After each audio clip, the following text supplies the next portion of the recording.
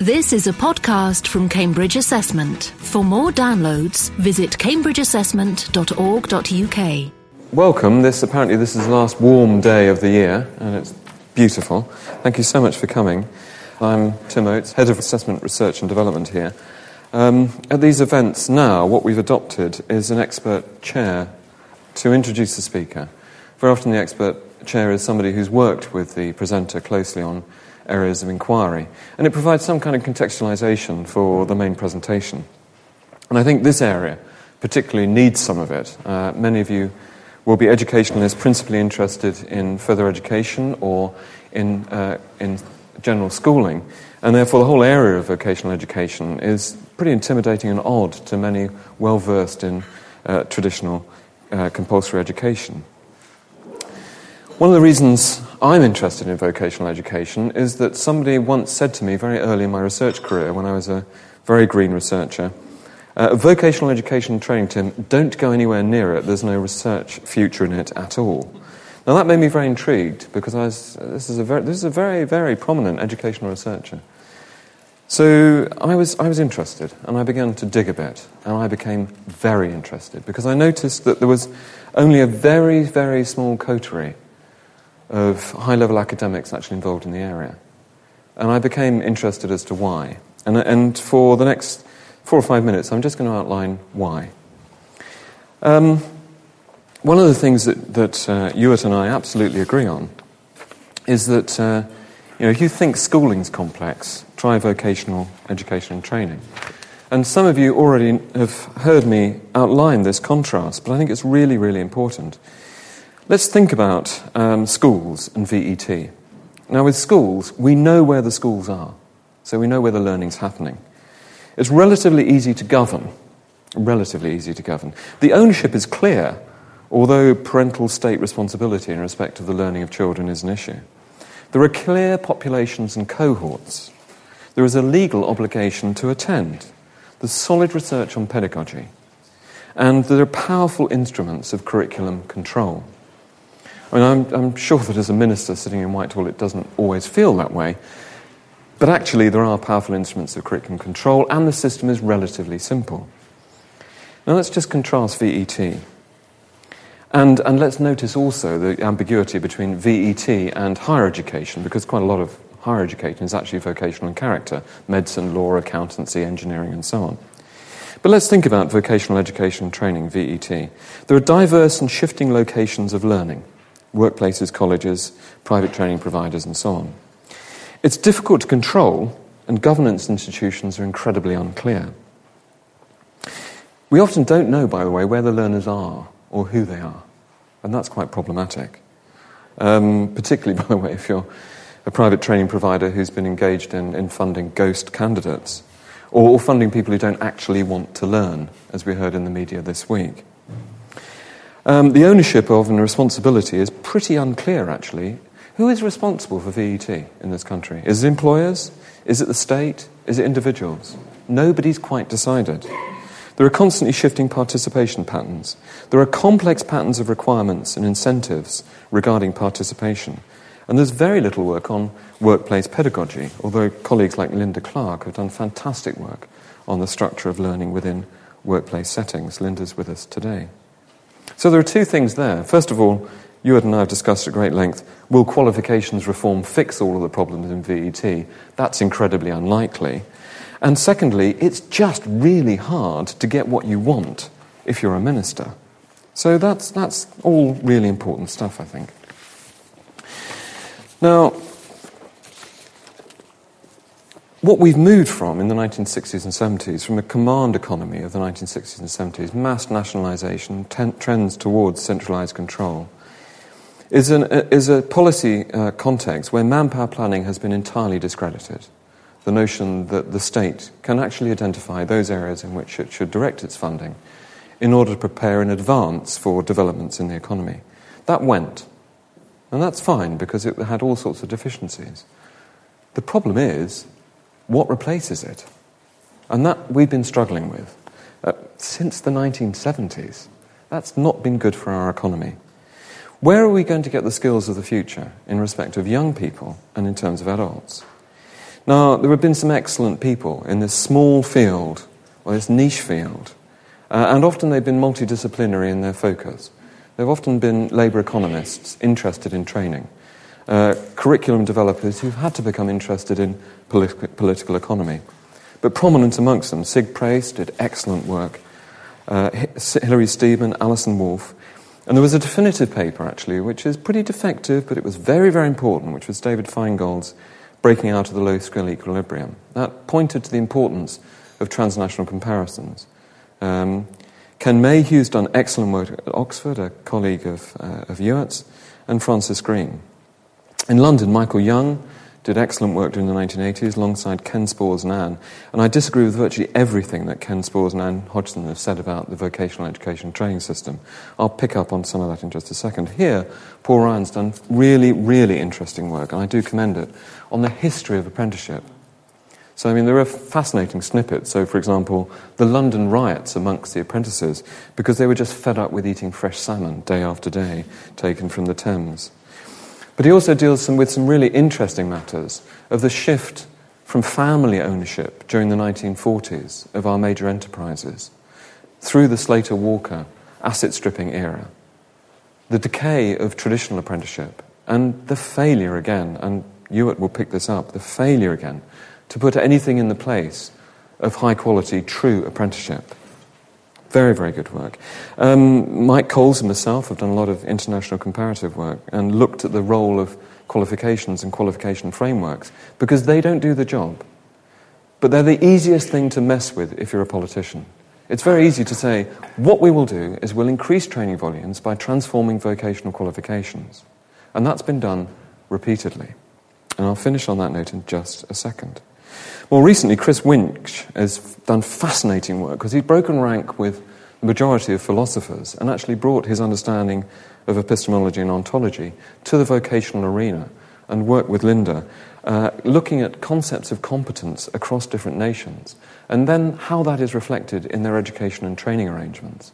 And that's been a really telling analysis in terms of explaining the supply of certain forms of labour in our economy and how restrictions on the supply of certain forms of labour then conditions work and actually conditions your economy and actually presents limits on the way in which you can constitute your economy. BIB, the ETF in Turin, and CEDEFOP in Thessaloniki, again, have done great international work, but not well known. But it's worthwhile Googling CEDEFOP, CEDEFOP, and actually looking at the range of reports which they've got. Mike and I have got a report on there on the 40 functions of qualifications. But more recently, looking at England and the UK, what we've essentially had is a target-driven policy process. So governments have landed themselves with unrealistic expectations of what they can achieve by expressing, in this really messy world of VET, something tangible. They've used qualification reform, the most easy policy instrument available, and they've set themselves targets because that seems plausible in this very complex world. If the world of VET and economy is so complex, the best thing to do is to just set yourself some targets and then hope that you can launch yourself on a trajectory to achieve those targets. Regrettably, what that's led to is largely fudging what counts, and that's become very problematic. I'll end on a couple of anecdotes. We became, in this small community, so concerned about some of these matters, the erosion of the quality of apprenticeship, the failure to understand that roots in the education system are important. That's where I depart from Ken and Anne, with the notion that you can have a uniform system, a unitary system, that roots are important, that incentives and drivers are absolutely fundamental, and indirect incentives and drivers need to be manipulated in order to increase training volumes. We were so concerned about all of this that I put together a delegation to go to the Treasury. Now, we all turned up dressed in ties and suits. We'd really poshed up for this. This was just after Brown had left the Treasury. And we'd become very fed up with the Brownian notion that the way you get economic growth is to provide higher level skills. So providing higher level skills drives economic development. That was a thesis that we thought empirically was just untrue. So we wanted to go to the Treasury to say why this wasn't the case and why more sophisticated policy development was actually required. So we waited in the lobby, and then we went into a beautiful seminar room. And everybody, and this is a relatively insulting story, the people who came in didn't have a tie amongst them. And the thing is, they were all very, very, very young. They all carried clipboards, okay, with blank sheets of paper. None of the briefing papers that we'd sent in were anywhere in evidence. And they all sat down very bright-eyed and bushy-tailed to a person. There was a good gender split between them, sort of 50-50. And the trouble was that whenever we had said anything, they said, "This is all very interesting. This is all very interesting. This is all new stuff to us." And by the end of the meeting, we thought, oh my God, how are you going to actually interpret all this stuff that we're saying to bring it to bear on the policy formation process? And it leads me to really introduce Ewart, because we got quite grumpy in that meeting. And nowhere, I've said this before in other settings, but nowhere before was the following more true. Ministers have said to Ewart and myself, why won't this work in the VET world? And the answer then at that meeting in Treasury, and the answers to the ministers were, well, because it hasn't worked the last 6 times you've tried it. If you look at the structure of youth training, they've renamed it. They've never changed the underlying structures. They've never moved away from the policy instruments which didn't work the last time around. And we've been stuck in a cycle of recycling policy without really recognising or engaging with the true reasons for why it doesn't work. And the reason I've invited Ewart to Cambridge, and the reason I think I really commend the presentation to you, is that you will get in a very fast-flowing presentation, a very rich presentation, what usually people get when Ewart looks down at a meeting. Now, when Ewart looks down at a meeting, you've got to be worried, because what will come will be a rapid flow of things which will actually say how it should be. And often that's very much at odds with what the policymakers or the bright-eyed and bushy-tailed policy advisors are saying. So with that, Ewart, it's great that you've come. Thank you very much indeed. Thank you very much, Tim. It's a great pleasure to be here. Thank you for the invitation. Thank you also to the OECD for getting the results of the PIAC survey out today. I wish I could say that I'd planned all that, but no, it's just happy synchronicity and very useful news. Right, I have a title. I'll try and address it. My starting point is a fairly famous Victorian picture which hangs in the picture gallery of Royal Holloway College in London University. I did my undergraduate degree at Royal Holloway. The picture is by Sir Edwin Landseer. It's a picture of 2 very grumpy and very uncuddly polar bears. They've just torn apart a polar explorer. So there's the mast from a ship, there's a tattered flag, there's a brass-bound telescope sitting on the ice floe that the 2 rather grumpy bears are sitting on. There's a rib cage, there's a little bit of blood on the ice floe, and one of the polar bears has got a human bone sticking out of their mouth as they lick the last bits of flesh off it. This was a reference to, which Victorian viewers of the painting would have got, to the famous attempt to find the Northwest Passage by HMS Erebus and HMS Terror. No one survived from that expedition. They all died. In Royal Holloway College, the picture gallery is used as one of the many exam rooms. Anyone who sits, a rumour got round that anyone who sat next to the Landseer picture failed their exams. So there is now a long-established tradition in Royal Holloway College that before the exam season starts, to ward off the evil luck of the picture is covered, you'll love this, in a Union Jack. And that makes it safe to sit next to when you do your finals.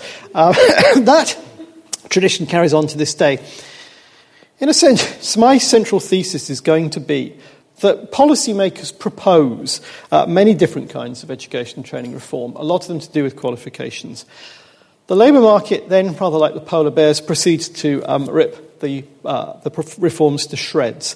And I'm going to argue that one of the main reasons they do that is because the incentives that are created in the labour market to acquire VQs are not very good. Okay, the traditional policy narrative, which Tim has just referred to, is about the demand for skills is rising, it's unproblematic, the real issues lie on the supply side. All we need to do is reform the supply system through funding, regulation, institutions, qualifications. There's a huge pent-up demand for upskilling amongst employers, which will be released if only we can reconfigure the education and training system correctly. And the coalition government in Skills for Sustainable Growth made the following proposition. Employers are willing to invest far more than they do at present in the skills of their workforces if they can be sure that the training they buy will be of high quality and geared to their needs. Now, it's interesting that there was no attempt to evidence that belief. It was simply asserted. I think the evidence for it is rather thin. The recent Labour Party policy review on apprenticeship worships at the same altar, that if you give employers a something-for-something deal, employers will massively expand their provision of Level 3 apprenticeship, a goal we've been pursuing for the last quarter of a century. Wouldn't like to bank on it, and I'm going to try and explain why. Within the traditional policy model, the role of the reform of VQs centres on better fitting VQs to meet or reflect what employers really want. Policymakers will always say this. They'll say, well, if we have a problem with VQs at the moment, it's because they don't meet the needs of employers at the moment. There's an interesting assumption behind that the needs of employers are fairly monolithic, fairly undifferentiated, and easy to identify. And again, that's a puzzling belief, because if we look back over the last 30 years, we've had a very great number of attempts to reform VQs in a way that would better meet the needs of employers. And yet we still don't seem, in many occupational areas and at some vocational levels, to have actually achieved that goal. But the belief is that once we've achieved the better fit between qualification and demand, the requirement for VQs will rise very rapidly, wage premium to VQs will rise, and everyone will live happily ever after. Now, the alternative view, which I'm afraid is the one that I hold to, is that many of the problems we face in the education and training system generally, but with VQs in particular, are reflections of much wider difficulties. There are difficulties with wage systems and wage levels in some occupations. There are difficulties with recruitment and selection practices in some areas, occupations and firms. There are difficulties with low job quality and design and the resultant levels of demand for skill in a lot of lower-end work. There are problems with progression opportunities or the lack therein in certain occupations and types of firm, and there are difficulties that are mainly clustered at the lower end of the labour market, and we ignore those problems at our peril. Put it another way, we have a lot of pretty awful jobs in the UK, which offer low pay, little opportunity for progression, which demand fairly limited amounts of skill, certainly in terms of the kind of skill that might be certified in a normal VQ. And often the recruitment and selection processes via which you access that kind of work have very little, if any, role for vocational qualifications within them. Now, the existence of that kind of work creates very weak incentives to invest time, energy or money in learning for those who are destined or believe themselves to be so to occupy such jobs.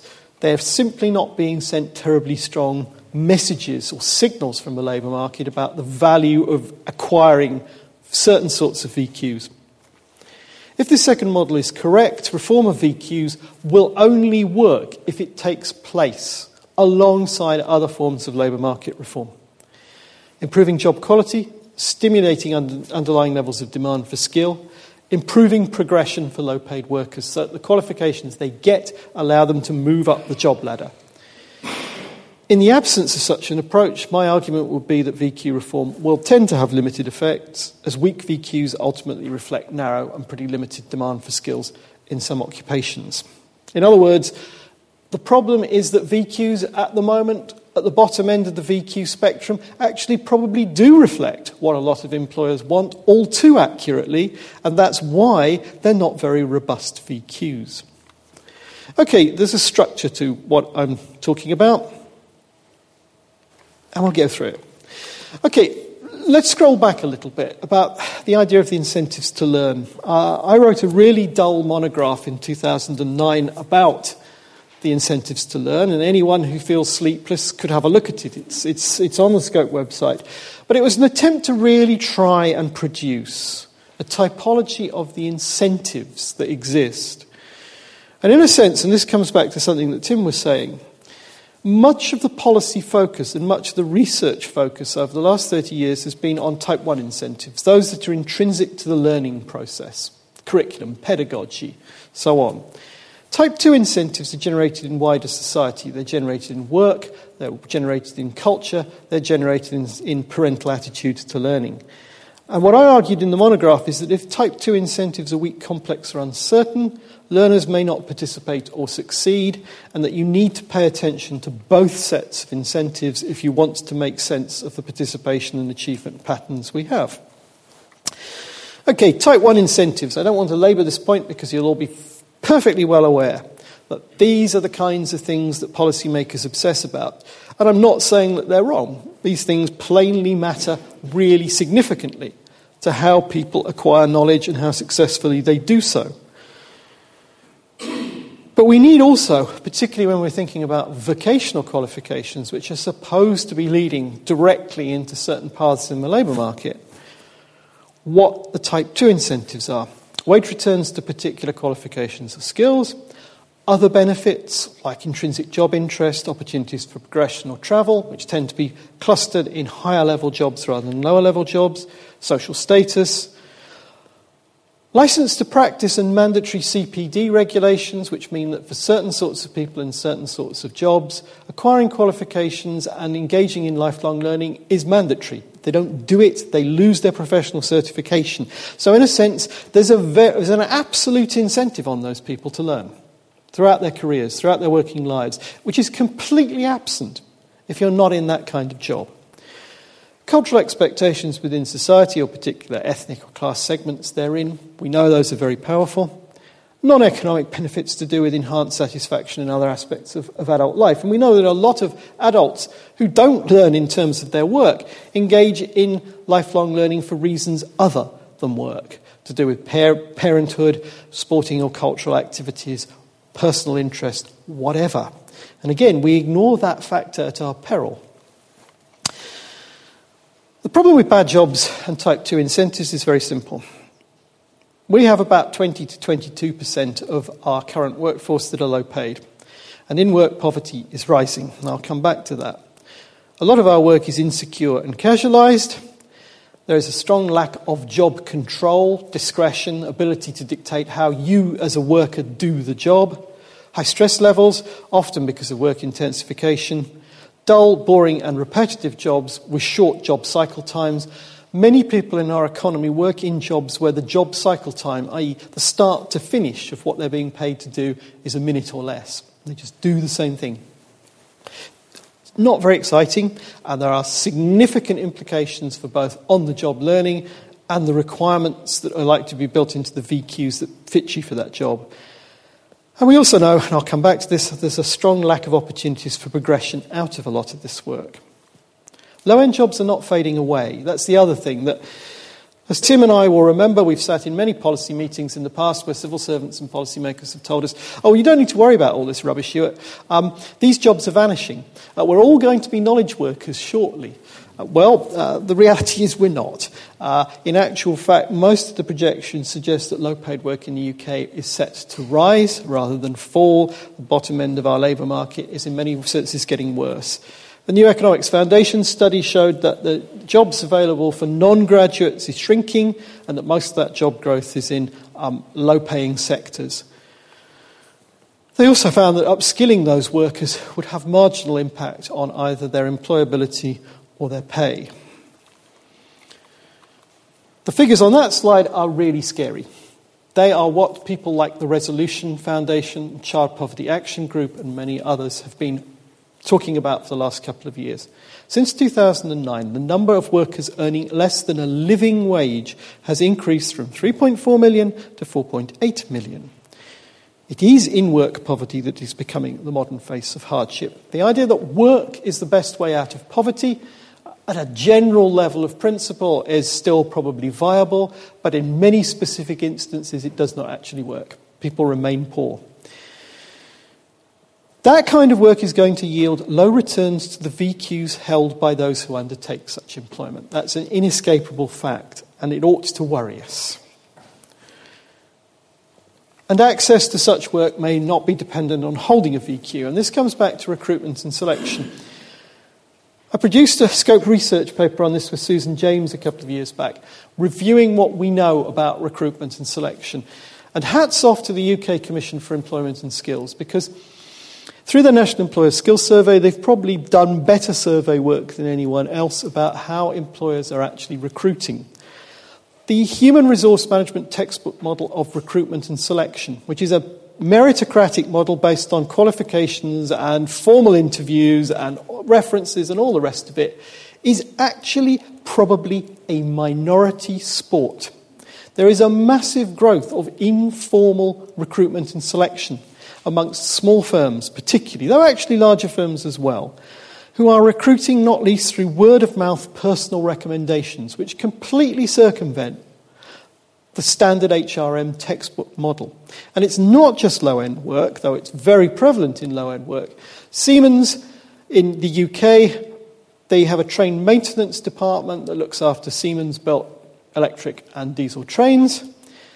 Their main recruitment mechanism for engineers, and these people earning £40,000-45,000 a year, is by personal word-of-mouth recommendation from their existing employees about someone they know working somewhere else who would make a good Siemens engineer.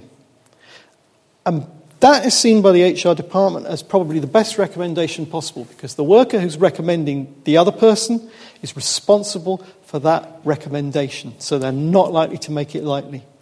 So the idea that you have a qualification-based meritocracy as your model for how you recruit and select looks lovely on paper, but it is a reality that does not apply in an increasing proportion of jobs, particularly entry-level jobs. And that is a really big problem. And if you look at the UKCS Youth Inquiry papers, there have been 3 of them, they really bring out what an enormous change has been taking place under the radar.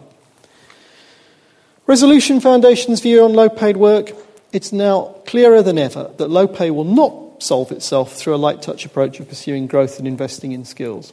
The lower half of the UK labour market is simply not creating higher quality jobs in the way that economists once anticipated. While these trends are apparent in most advanced economies, the UK market is creating notably lower quality, lower paying versions of these roles than other countries, which again should alarm us and might, just might, have something to do with the PIAC results that we saw come out today. But we can discuss that. There's also very limited progression opportunities out of low-paid work. Colleagues of mine in my research centre, Scope, have done a lot of work on progression opportunities in low-paid work. And what is clear is that for a lot of low-paid jobs, only a limited proportion of the workers are ever going to move up the ladder. And they are usually small steps. So if you become the manager of a cafe, as opposed to a Starbucks or whatever, and you move up from being a barista or whatever you want to call it, counter service worker, the difference is probably 50p an hour. The baristas are on a national minimum wage. The cafe manager gets 50p an hour extra. And the cafe manager has to usually stock up the storeroom. It's very interesting. If you actually look at the job descriptions for some cafe managers, some of the chains, they actually say, you must be able to lift 20 kilograms because you'll be stacking storeroom shelves with the coffee packets and whatnot.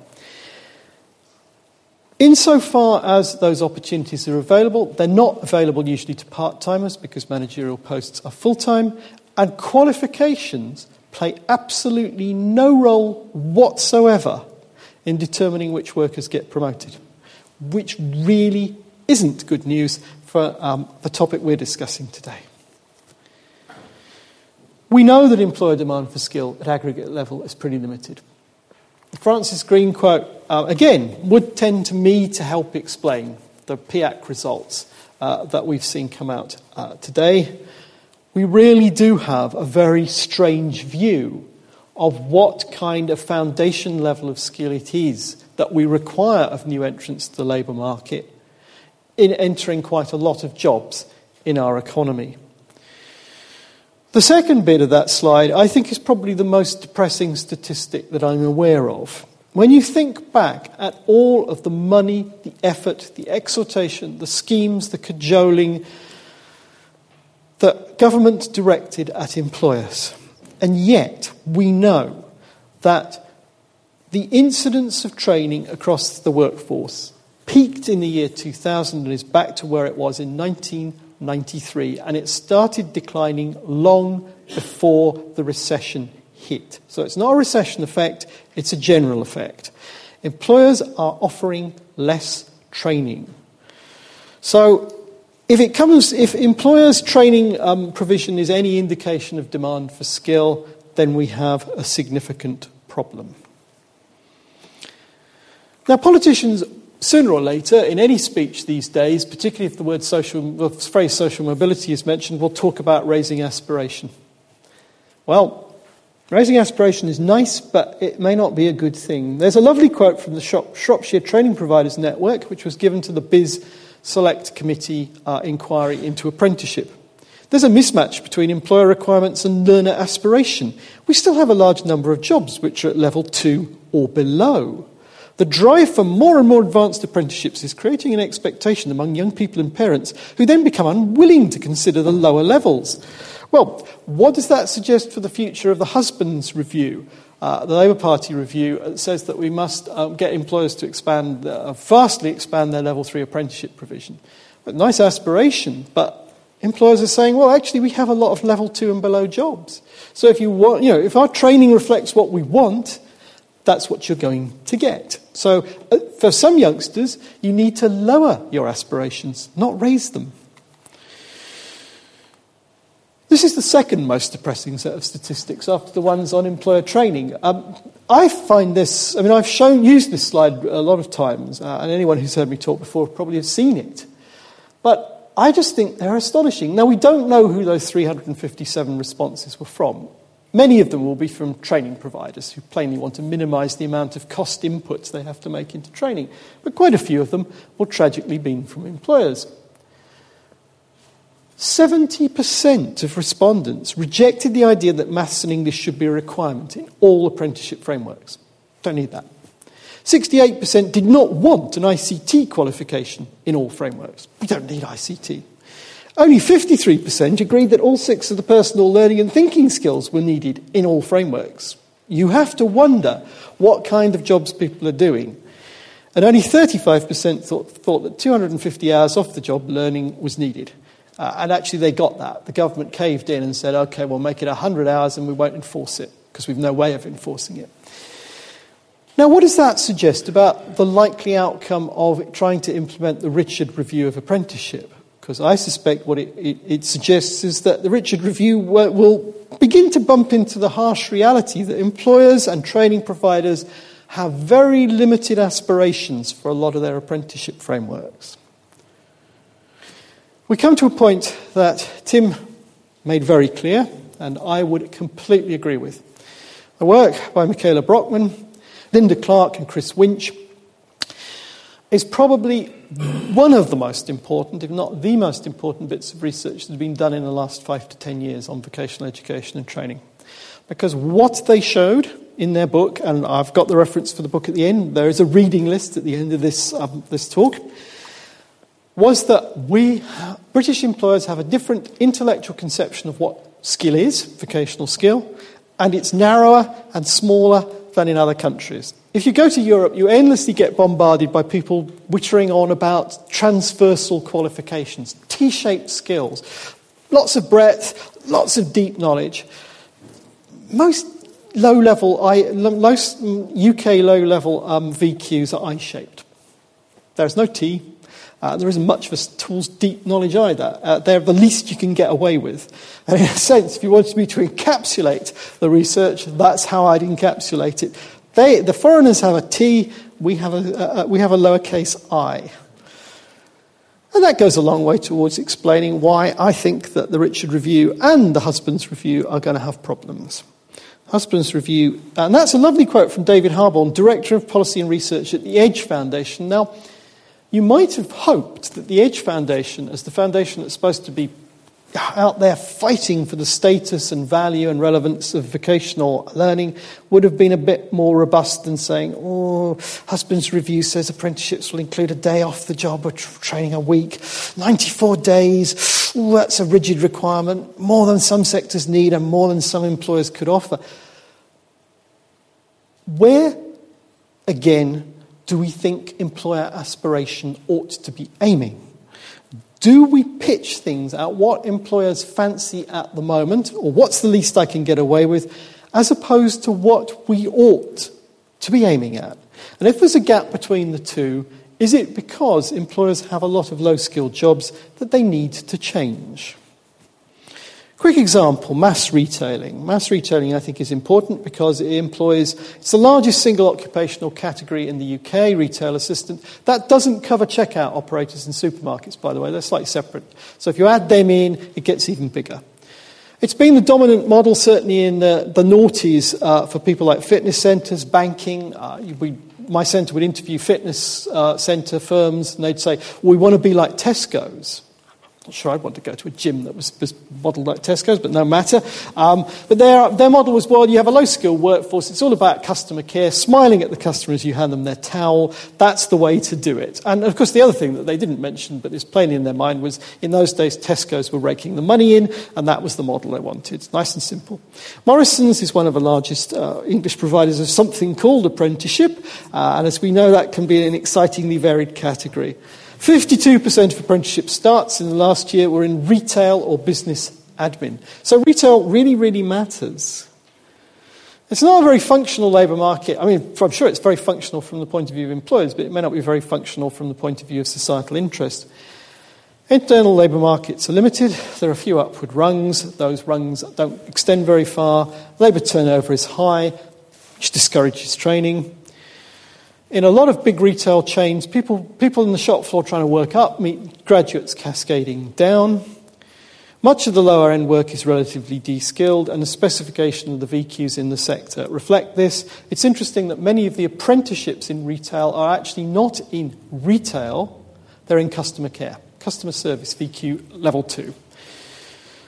Skill utilisation is often extremely poor, and if you go into a lot of supermarkets or shops, what you find are women returners to the labour market who are massively, massively overqualified for the work, and their skills are not being used very well. Steve Roberts' article, which again is in my reading at the end of this, everyone should read this article. It is a wonderful, wonderful piece of research, talking to young men working in retail. Those two quotes, it's not clear whether the people, those people were either on train to gain or they were on apprenticeship. But I mean, as the difference was marginal, not at all, doesn't really matter. But what's interesting is that even the trainees themselves could see that they were being conned, that what they were getting was actually an empty box with a nice certificate on the front of it saying level 2. But when you opened the box, there wasn't a lot of skill in it. It was simply accreditation of prior learning. And as the prior learning wasn't very deep, there wasn't really much to accredit. I do think that's a really interesting work. And the article in general is really worth a read. Now, for those heading towards such jobs, I think this creates fairly weak incentives to participate and achieve. And no amount of adjusting Type 1 incentives inside the education and training system is going to compensate for the fact that Type 2 incentives are pretty feeble. Now, I hate to say this, but there are a lot of educationists who don't want to hear that. They put their fingers in their ears and say, no, we can transform young people's prospects by other means. I have no doubts that you can get or persuade or encourage young people to learn more. Whether you'll change their actual prospects once they enter the labour market is another matter. Policymakers do not like hearing this story because they basically say to you, off the record, all this is very interesting, Europe, but we can't change any of this. We just can't change. It's black box. So we won't, we accept that probably what we're doing is tinkering at the margins, but black box, can't touch it. Employment, what employers do with their workforce, skill requirements, nothing to do with us. Well, if in any given labour market the number of jobs is finite and is exceeded by the supply of those seeking work, i.e. the UK labour market at present, and the number of good or desirable jobs is a finite subset of the jobs available, there will be losers. Some people will get jobs, but not good jobs, and some people will get no jobs at all. Current situation. Education and training can move people up and down the job queue, but in and of itself, we cannot create good jobs through the education system directly. And there is a grave danger that by raising educational attainment, but not changing jobs, what we mainly achieve is overqualification or qualification mismatch. Thus, the higher the levels of unemployment, the higher levels of inequality in terms of job quality across the available openings, the larger the pool of bad jobs relative to good ones, particularly in individual local labour markets, and the weaker returns to the qualifications, the more likely it is that those thinking of investing in learning will be faced by complex, patchy, uncertain, and therefore very risky incentives to learn, and they will act rationally. We know that bad jobs are often concentrated in specific local labour markets. They're also clustered in certain occupations and sectors, hospitality, retailing. In positional competition for a finite supply of good jobs, we know that many people from certain types of background are less likely to get the good jobs, and the impact on incentives is probably fairly obvious. To put it another way, people perceive a pecking order. Aspiration in terms of jobs and careers may reflect the material reality of how good and bad jobs are currently allocated. The Gracie and Kelly quote from a really useful article on this subject, I think, really does suggest that when we look at what young people's choices, we should be very cautious about saying that young people are acting irrationally or foolishly. They may be acting more rationally than we give them credit for. Ingrid Schoon has made a very broadly similar point that young people start out with relatively high aspirations, but as time goes on, particularly from about the age of 13, reality impinges and they have a tendency to downgrade what they fancy as they realise that they're not actually going to get what they want. To raise ambitions, you may need to increase good opportunities in the labour market. Rather than changing individual minds, you probably need to change collective circumstances. You need more and better jobs, and that is quite a difficult thing to do. Which brings us back to the strength of incentives that the labour market provides to young people and adults, and the design of lower-level VQs, where employer input might be a brake on ambition concerning breadth, depth and transferability, rather than the answer. We've had problems with low-level VQs, and we've known it for a long time. Policymakers have been in denial of that point, certainly within government for a long time. In a sense, the Wolf Review was the critical moment where someone who was sponsored by a powerful minister told policymakers what many of us have known for donkey's years, that basically there are a lot of low-level VQs out there that don't produce terribly good returns, don't support progression, and are not probably doing that much good. I think there's really quite significant evidence that many of our low-level VQs provide limited foundation for wider learning that would allow people to return to learning later. They don't support citizenship. They don't support a return to academic learning. And they've got a limited hold on recruitment and selection. So they are not working terribly well. But changing them may be difficult. As I've already suggested, I think one of the great difficulties that policymakers don't understand about VQs at the bottom end, of course because they've never taken them, and neither they nor their children would ever do so, those qualifications are complex, far more complex than GCSEs and A-level, and the rates of return they produce are very, very uncertain. They're uncertain on the basis of age, gender, type and level of qualification, subject and occupation it's related to, location in which learning takes place, and who pays for it. And that complexity means that there's risk, and people with less resources tend to be very risk-averse. We know that returns to level 2 VQs are variable, they're complex, they're sometimes poor. We know that returns to level 2 NVQs on the whole are very low and uncertain, and average returns are very misleading, as there's a huge variation around that average. Reason for this? Well, I think the Wolf Review put their finger on it beautifully in a quote which you could basically label Labour Economics 101. Other things being equal, high wage returns to a particular form of qualification mean high demands for, or short supply of, the skills and qualities to which it attests. In other words, if your piece of paper is going to buy you a higher wage in the labour market, it has to certify skills that are not ubiquitous, are not easy to get hold of. And the problem with a lot of low-level VQs is that the skills they certify don't have those characteristics. Plenty of people can walk in off the streets and do the job. Now, as a result, we know that we've got problems. That's again from the UKCS Youth Inquiry. We have a higher proportion of degree people working in jobs that don't require the skill. More scarily, in a way, we also have a significant rate of young people at below degree level who are overqualified for the work that they're entering, and there is some evidence that they're getting stuck in these jobs for longer.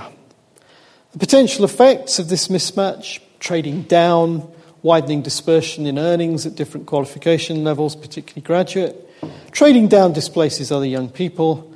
There's a scarring effect on lifetime earnings. Chilling effect on the aspirations of those not aiming for HE, and increasing uncertainty about the outcomes of investment of time, energy in all forms of post-compulsory education and training. Policy overplays what upskilling can do. And someone from Cambridge who has said something very, very, very pertinent. This was in a Resolution Foundation document in 2012. In the short run, skills policy is unlikely to be able to move large numbers of individuals currently in lower and intermediate skill jobs to appreciably high skill jobs, particularly given the short-term constraint on the number of intermediate jobs in the economy. And for the future, scary statistic, Joseph Rowntree and UKCS did some, using the IER's Working Futures database, which is pretty reliable. They looked at what would happen if the Leach targets were met, which they won't be, by the way, but even if they were.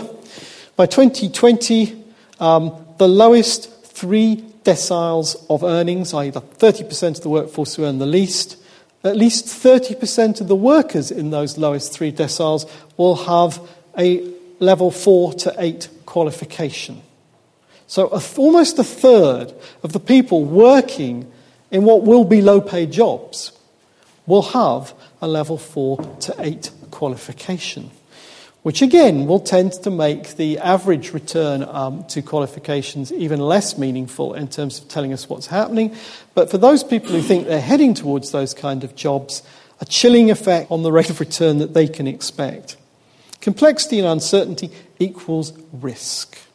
It's a real problem that people at the lower end of the social spectrum have fewer financial resources, they have fewer parental resources, and there is a lot of research evidence that shows that people in that position are more risk-averse than relatively rich middle-class people because they've got more to lose and less to wager. Children from better-off backgrounds can succeed because they can fail. They can actually afford to fail at something. People from constrained resource backgrounds actually can't afford to fail because the consequences of failure are financially disastrous for them. Reform of VQs is good, we're nearly at the end, but there are 2 big problems. Problem number 1. In sectors like retailing, cleaning, hospitality and care, what are the chances that left to their own devices, employers will collectively design qualifications that can specify high levels of broadly based skill? Previous attempts at VQ design have tended to founder on the sort of convoy principle. We move at the speed of the slowest ship in the convoy. We move at the speed of the most recalcitrant employer who's sitting in the room when the VQ is designed.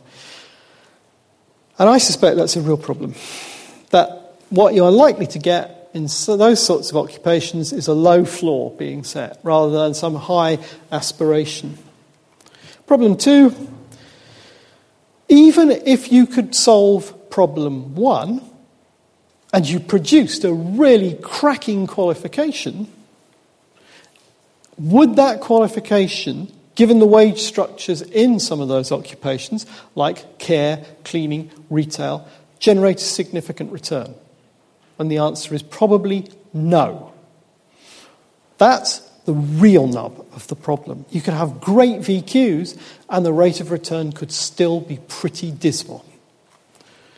It's interesting that to date, the DFE, as you know, have been busily reforming VQs in the wake of the Wolf Review findings. But very, very sensibly, they started at the easy end of the spectrum. They decided that level 3 would be the best place to start. And if I was in their shoes, I'd be doing just the same and hoping that I could move to another job before you got to level 2. Because when you get to level 2, it's going to be a whole different ballgame. It's really a different world. And if you look at the rates of return evidence on VQs, level 2 is where it all starts to go horribly pear-shaped. Acid test. As a consequence of the Richard Review, employers will be constructing new level 2 apprenticeship qualifications, which is going to be exciting. In the sectors on that slide, what do you reckon employers are going to produce? I really am going to be fascinated. First of all, to watch the process of the creation of these qualifications, the people who are involved, and what comes out at the other end of the sausage machine.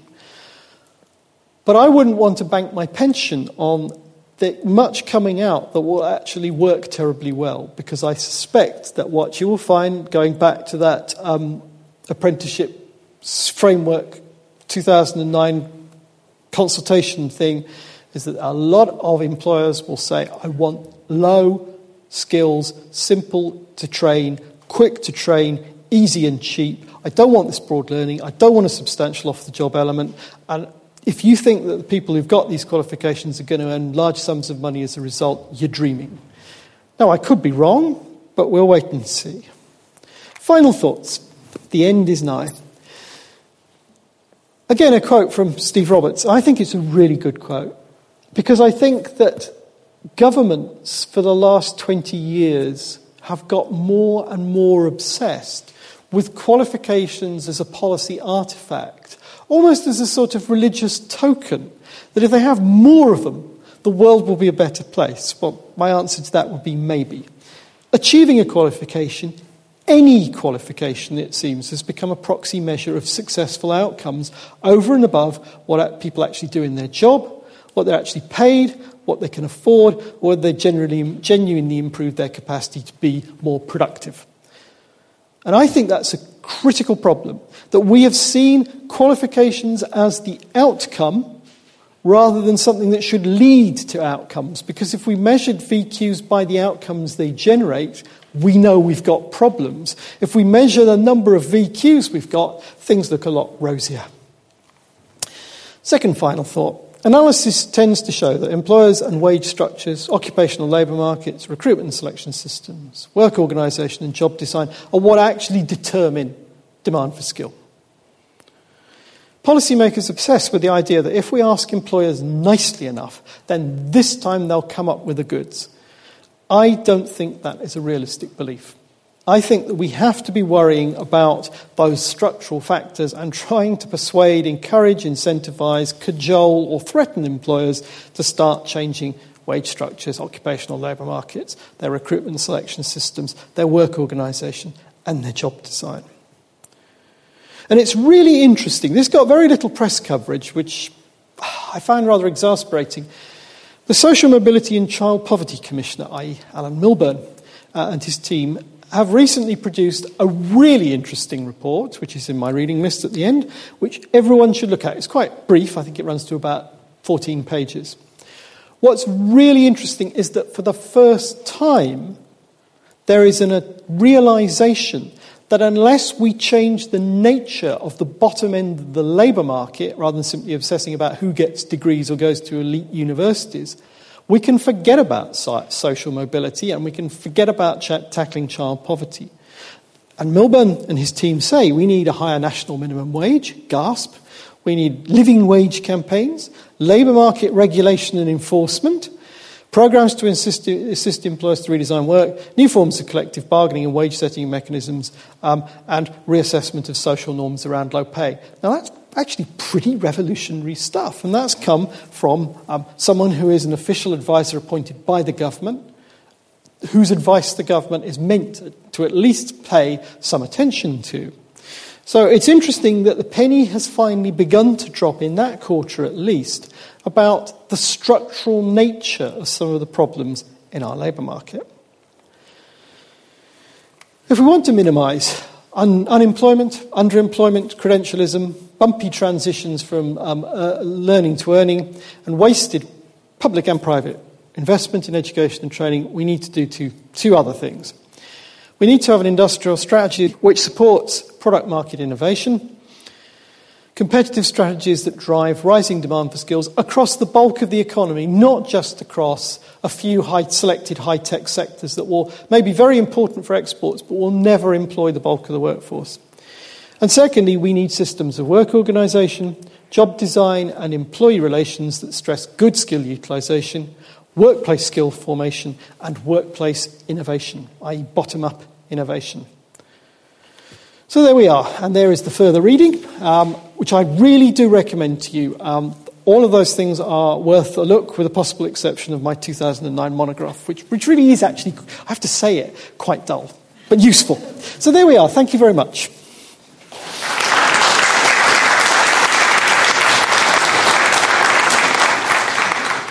This is a podcast from Cambridge Assessment. For more downloads, visit cambridgeassessment.org.uk.